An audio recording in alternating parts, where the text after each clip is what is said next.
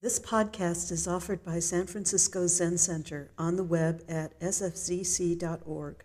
Our public programs are made possible by donations from people like you. Good morning, friends.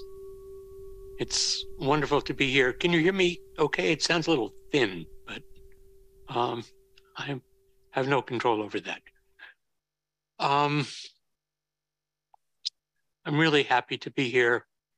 As I was collecting myself before coming down, I just felt suffused with emotion. Tomorrow would be the 94th birthday of my late teacher, Sojun Roshi. And also, coincidentally, Monday, I believe, is the 80th birthday of Tenshin Roshi. I was remembering one time, it was quite a while ago, maybe more than 20 years ago, we all went out to a ball game together. I think it was the A's, and Hoitsu Roshi was here, and we celebrated their birthday at the ballpark, and was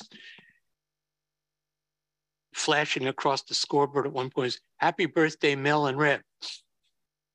And so I was thinking about that, but just also thinking that the subject of my talk is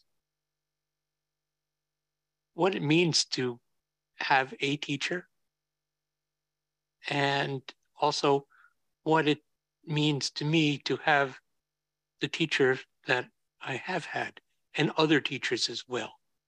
And so there's a kind of early section in my book, Turning Words, with encounters with Sojun. And I'm going to talk about some of those, but also in a broader way, what it means to have a teacher in my life and in my practice, and to offer that as encouragement to all of you, to find not necessarily a teacher, but to find teachers who can be mirrors for us so that we can see ourselves clearly.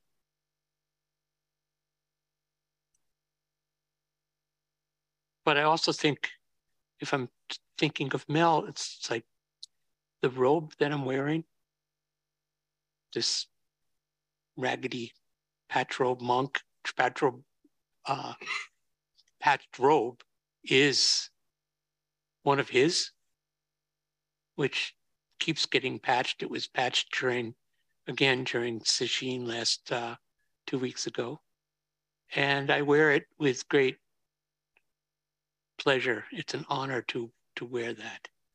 The kotsu that I carry, the teaching stick, I was looking at it really carefully. This is one that he made and gave to me when we completed Dharma transmission.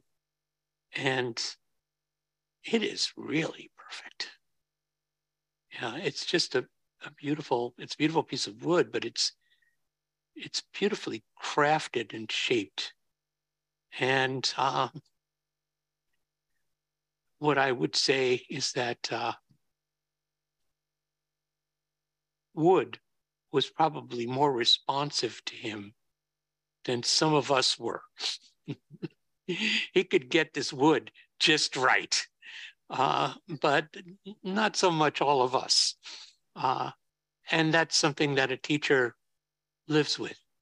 They live with the imperfections of students, and they live with their own imperfections. And we see with Sojun, some of you who knew him, he always had a dog. And he often had these kind of out there dogs who had some kinds of behavioral difficulties. And he would get rescue dogs, and you could, when you watched him with his dog, it's like you could see, oh, this is really how he would like to work with us. You know, that didn't always work with the dogs, and it certainly didn't always work with us. But you could see he was both really kind to the animals and also really tough with them. And that's actually the way I found him. So I wanted to, I'm not going to read verbatim from my book, but I wanted to give you some context, and then perhaps we can talk a bit about this mysterious role of being a teacher, the mysterious role of being a student.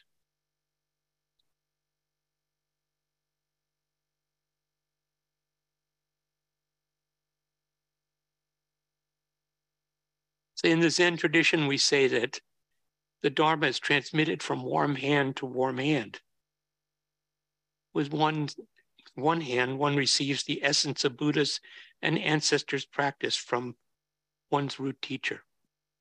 Just as Shunryu Suzuki Roshi was Sojun Weitsman's root teacher, Sojun is my root teacher. It's been surprising to reflect on how traditional my training path was with him. He was my teacher for more than 37 years. I had all of my ordinations with him, and I was around him pretty much on a daily basis when we were both in town. I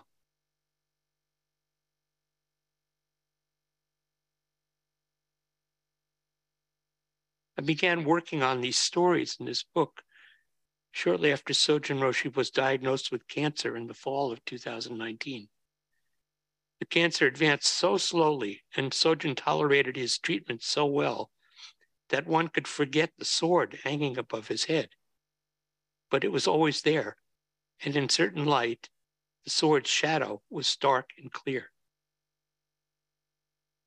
Towards the later months of 2020, cancer was taking its toll, and our dear teacher weakened, and he died at home in January of 2021.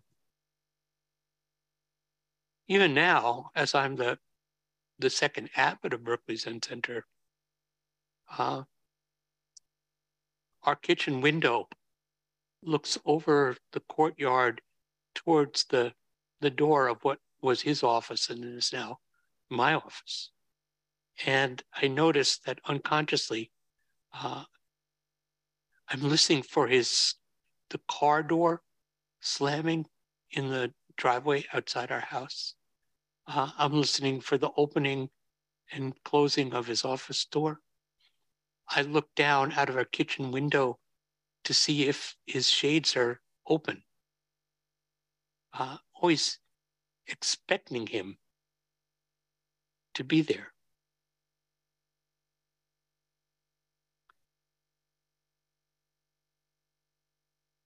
I searched the shifting sands of memory for Sojun's turning words, much the way he constantly shared Suzuki Roshi's words with us.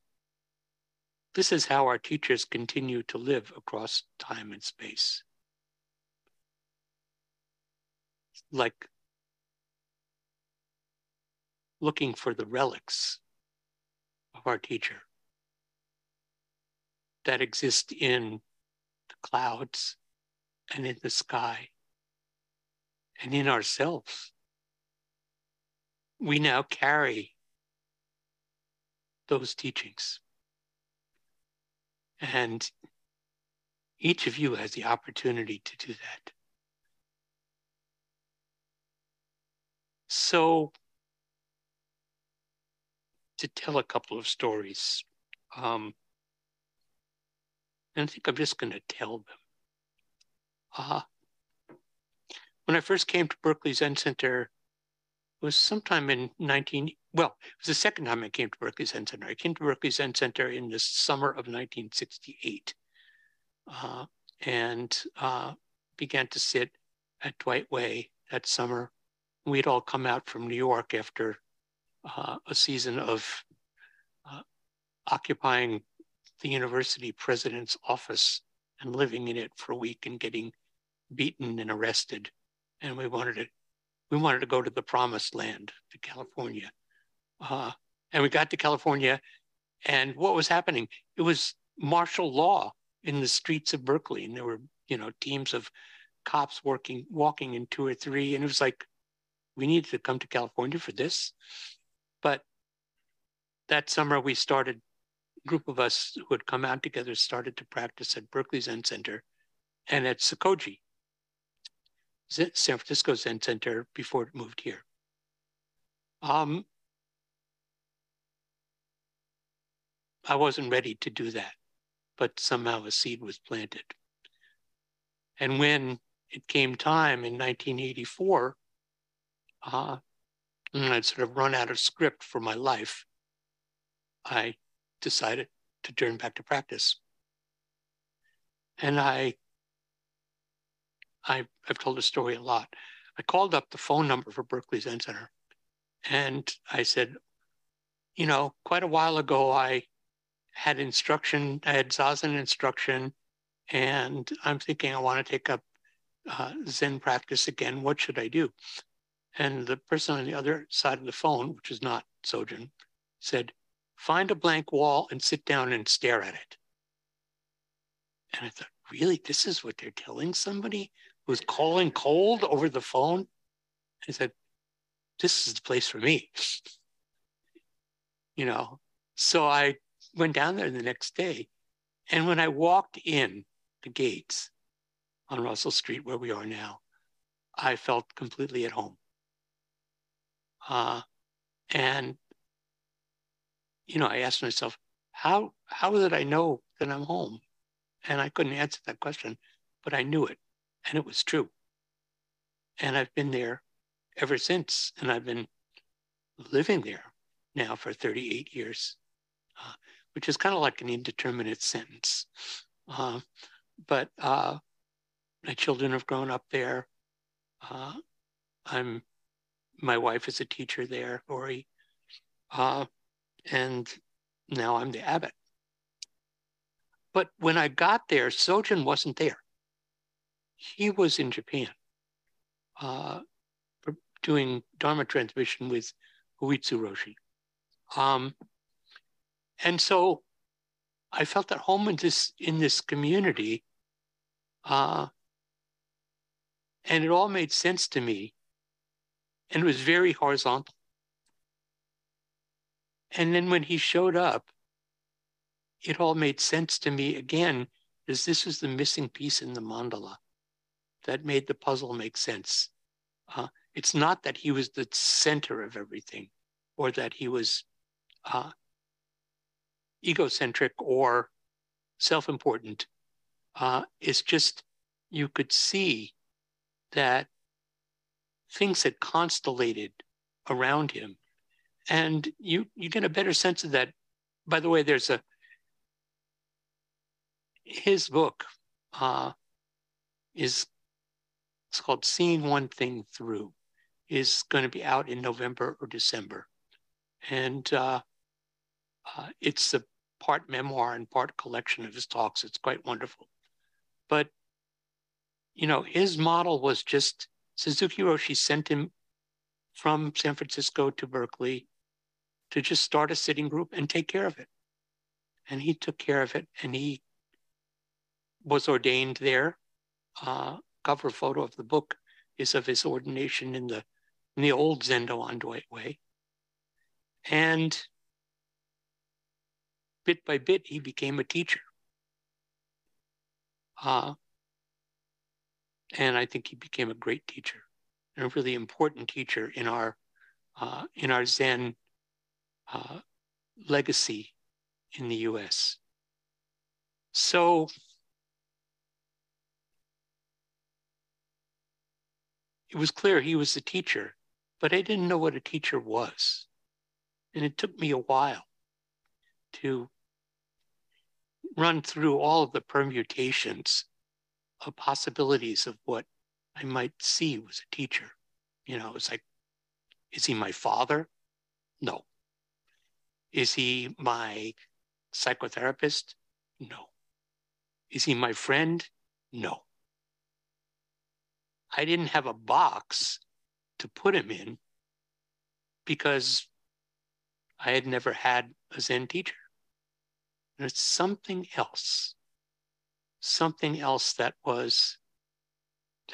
had to be discovered, and it had to be discovered in the course of my practice, and it also had to be discovered in the course of the practice of our relationship together.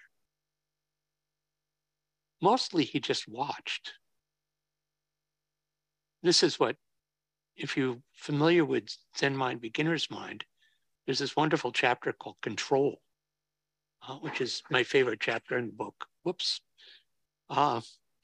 And Suzuki Roshi says, the best way to control sentient beings, and this also implies by implication introspectively, is to watch. Just watch them. Don't ignore them, and don't try to manipulate others or yourself, but just watch. And that's what Sojun did. He turned his attention on me, but not in any mechanistic way. So he watched me for a while. I don't know how long before there was a sort of a turning words encounter. And that encounter was very powerful for me and remains a teaching that I have to work with. It's like, yes, I can do that. But so one day during Dokusan, out of the blue, he just said, you should let things fall apart. And it's like, oh, I should let things fall apart. And that came from the observation that out of anxiety, I was trying to hold things together. I wanted people to do forms in a certain way. I wanted people to act in a certain way. And that applied to myself, of course. And he was saying, basically, you can't control these things. Just watch them, let them fall apart, and then see what happens next.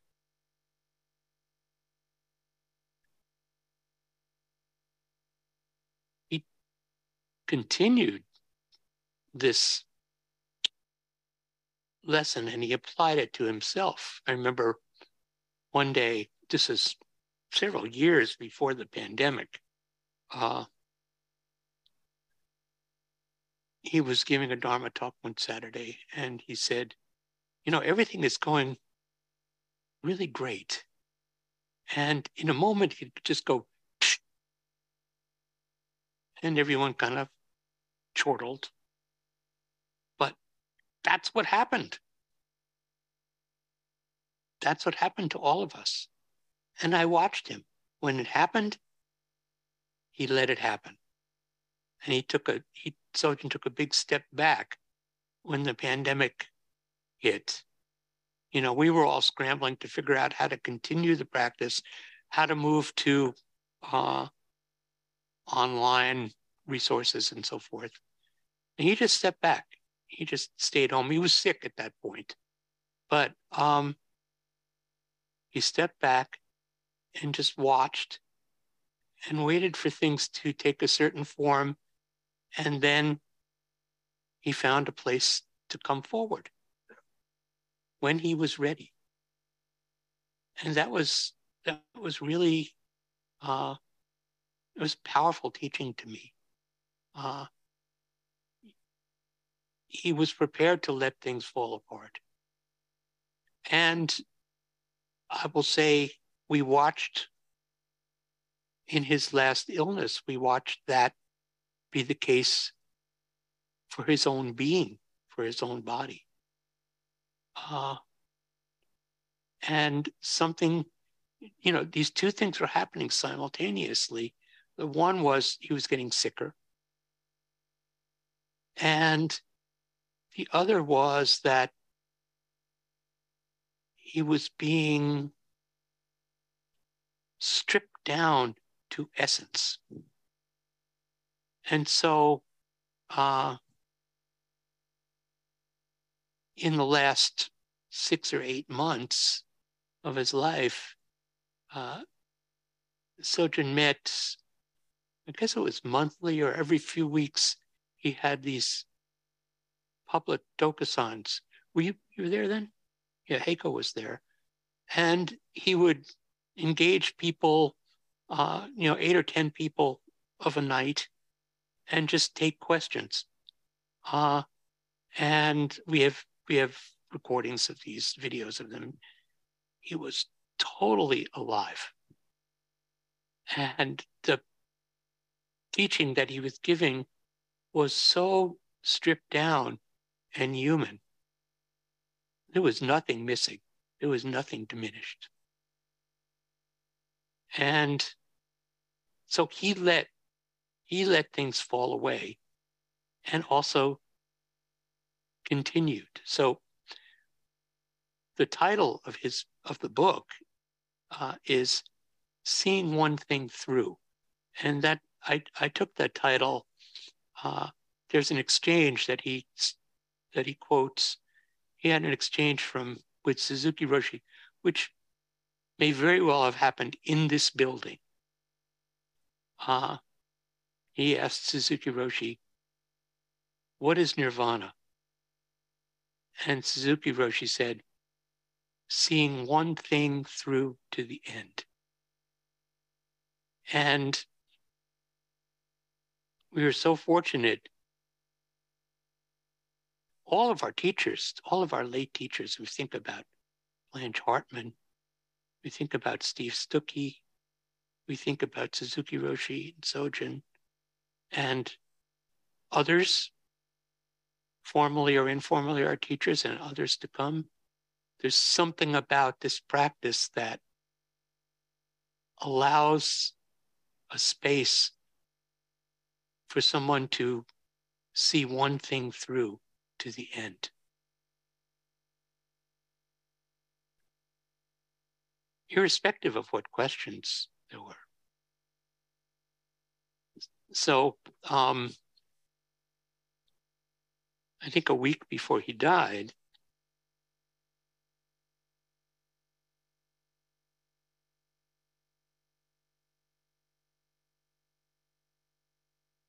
I went to his house. I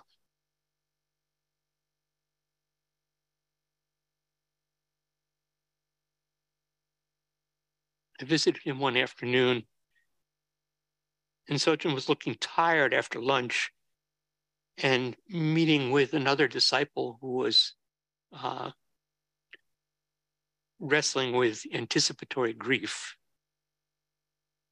Sojun motioned me towards his easy chair in the front parlor and wheeled his walker over there. Reclaiming his breath and composure, he looked at me intently and said, "What's going to happen to all my stuff?"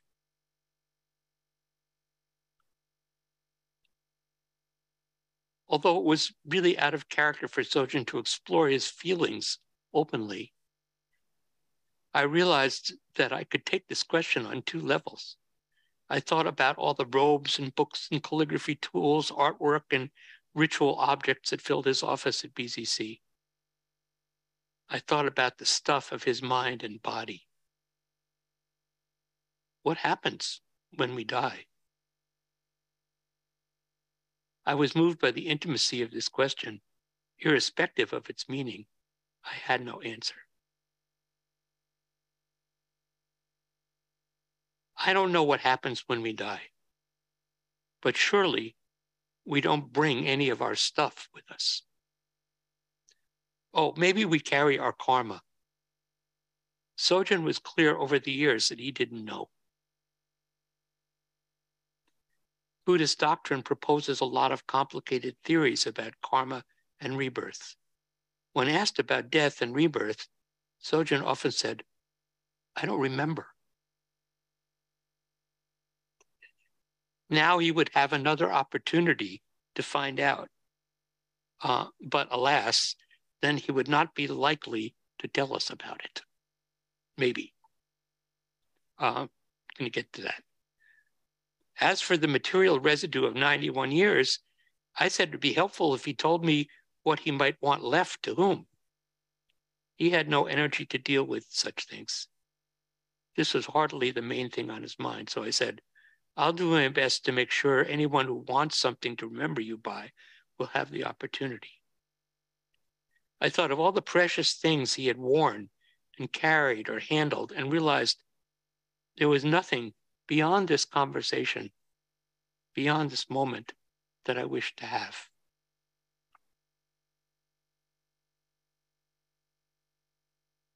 So to have a teacher is to let that being inhabit you somewhere, somehow. So since Sojun's death, I keep having dreams about him. He appears very vivid and in the kind of quasi-lucidity of dreams, I think, wait, you're not alive. And he gives me a weird look, you know. And often in these dreams, he's pretty critical, which is exactly how he was with me during his life. He was incredibly kind. I had almost 40 years with him, more intimacy than with any other figure other than my wife in my life. But it was not always fun. And he wasn't always right. And he wasn't always seeing things in what I felt was an accurate way. But what I did feel by having a teacher was he was kind of tough with me, and he was pretty critical. And he could say hard things to me.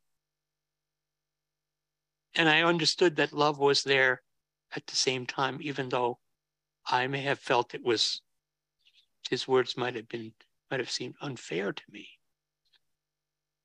But my vow of practice, and I encourage you in this,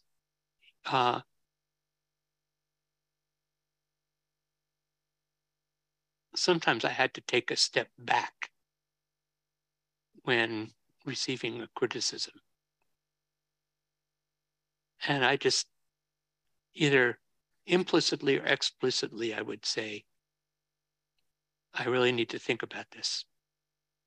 But when I would leave his room, my vow was, or my understanding was, there's something he's getting at that I need to have a better understanding about. There's some teaching in this encounter for me that right now, because it hurts, I'm not feeling. But I'm going to take this step back and contemplate this. And when I figure it out, when I would figure it out, I would always go back to him. And I would say, I might say, that hurt. But I would also say, this is what I understood. Is this what you were getting at? And in that sense, we had a very honest relationship.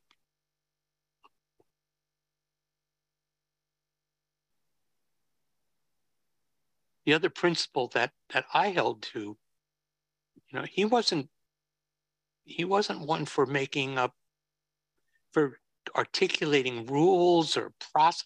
He was a bad process person. I don't know if any of you have been in meetings with him. I'm sure many of you have been in meetings with him here at Zen Center. It's like process was not his strong suit. But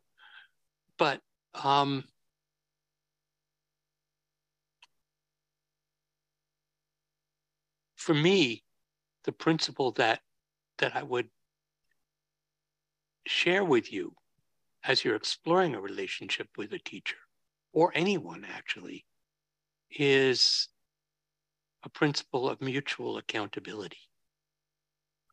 I did feel accountable to him. And I also felt that he was accountable to me. And sometimes that got us into tangles. But I have stayed with that. And that's what I articulate to people who want to be in relationship with me. That we have a relationship of mutual accountability, not a one-way, not a power relationship that flows from the teacher to the student in one direction, but it actually there has to be some very strong dynamic of mutuality, because that mutuality is what puts us on the horizontal human plane. That mutuality is the principle of equality. The equality that exists, to me, inherently among each human being, and maybe between and among species as well. And so we have to be very careful that we don't just assume or adopt a relationship that cedes power or authority to one person, what we call him the teacher, or we call him the president, or we call him the general. But you think about in Dogen's Bodhisattva Shishobo, the Bodhisattvas for embracing dharmas, in the last section which is called identity action, which you could also translate as cooperation. He talks about the relationship of the ruler and the people, which is a Confucian model. And says the people don't always understand that the ruler is there because the people allow him or her to be, that they create each other. So that's that principle of mutuality. There it is, articulated by Dogen in the 13th century. So there's so much more I could say about Sojun, and maybe some of this will come out in the Q&A. But I think that I'd like to sing you a song to close this portion, and then we'll have time for a Q&A, if that's okay.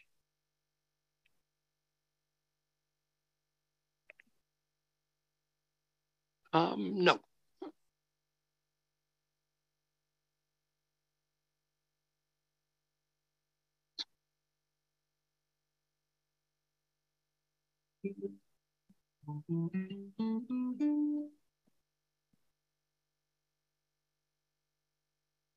Not sure what voice I have after talking.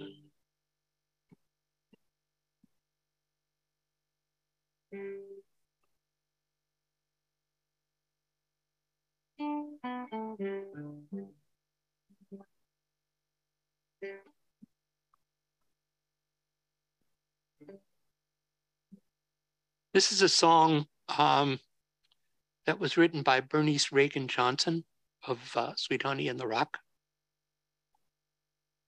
I imagine some of you know of her. And I think about Sojun, I think about Blanche, I think about Steve, Suzuki Roshi, and so many others.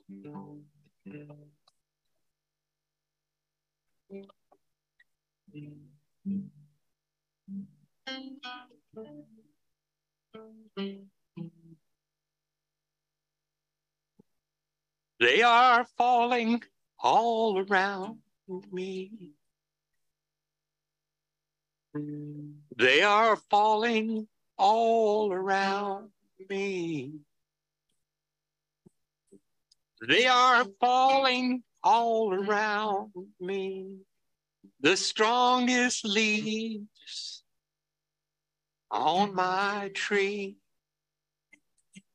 Every letter brings the news that every letter brings the news that every letter brings the news that the teachers of my life are moving on. Death comes and rests so heavy. Death comes and rests so heavy. Death comes and rests so heavy. Your face I'll never see no more. But you're not really going to leave me. You're not really going to leave me. You're not really going to leave me. It is your path I walk. It is your song I sing. It is your load I take on. It is your air I breathe. It's the record you set that makes me go on. It's your strength that helps me stand. No, you're not really going to leave me. I have tried to sing your song right. I have tried to sing your song right. I will try to sing my song right. Be sure to let me hear from you.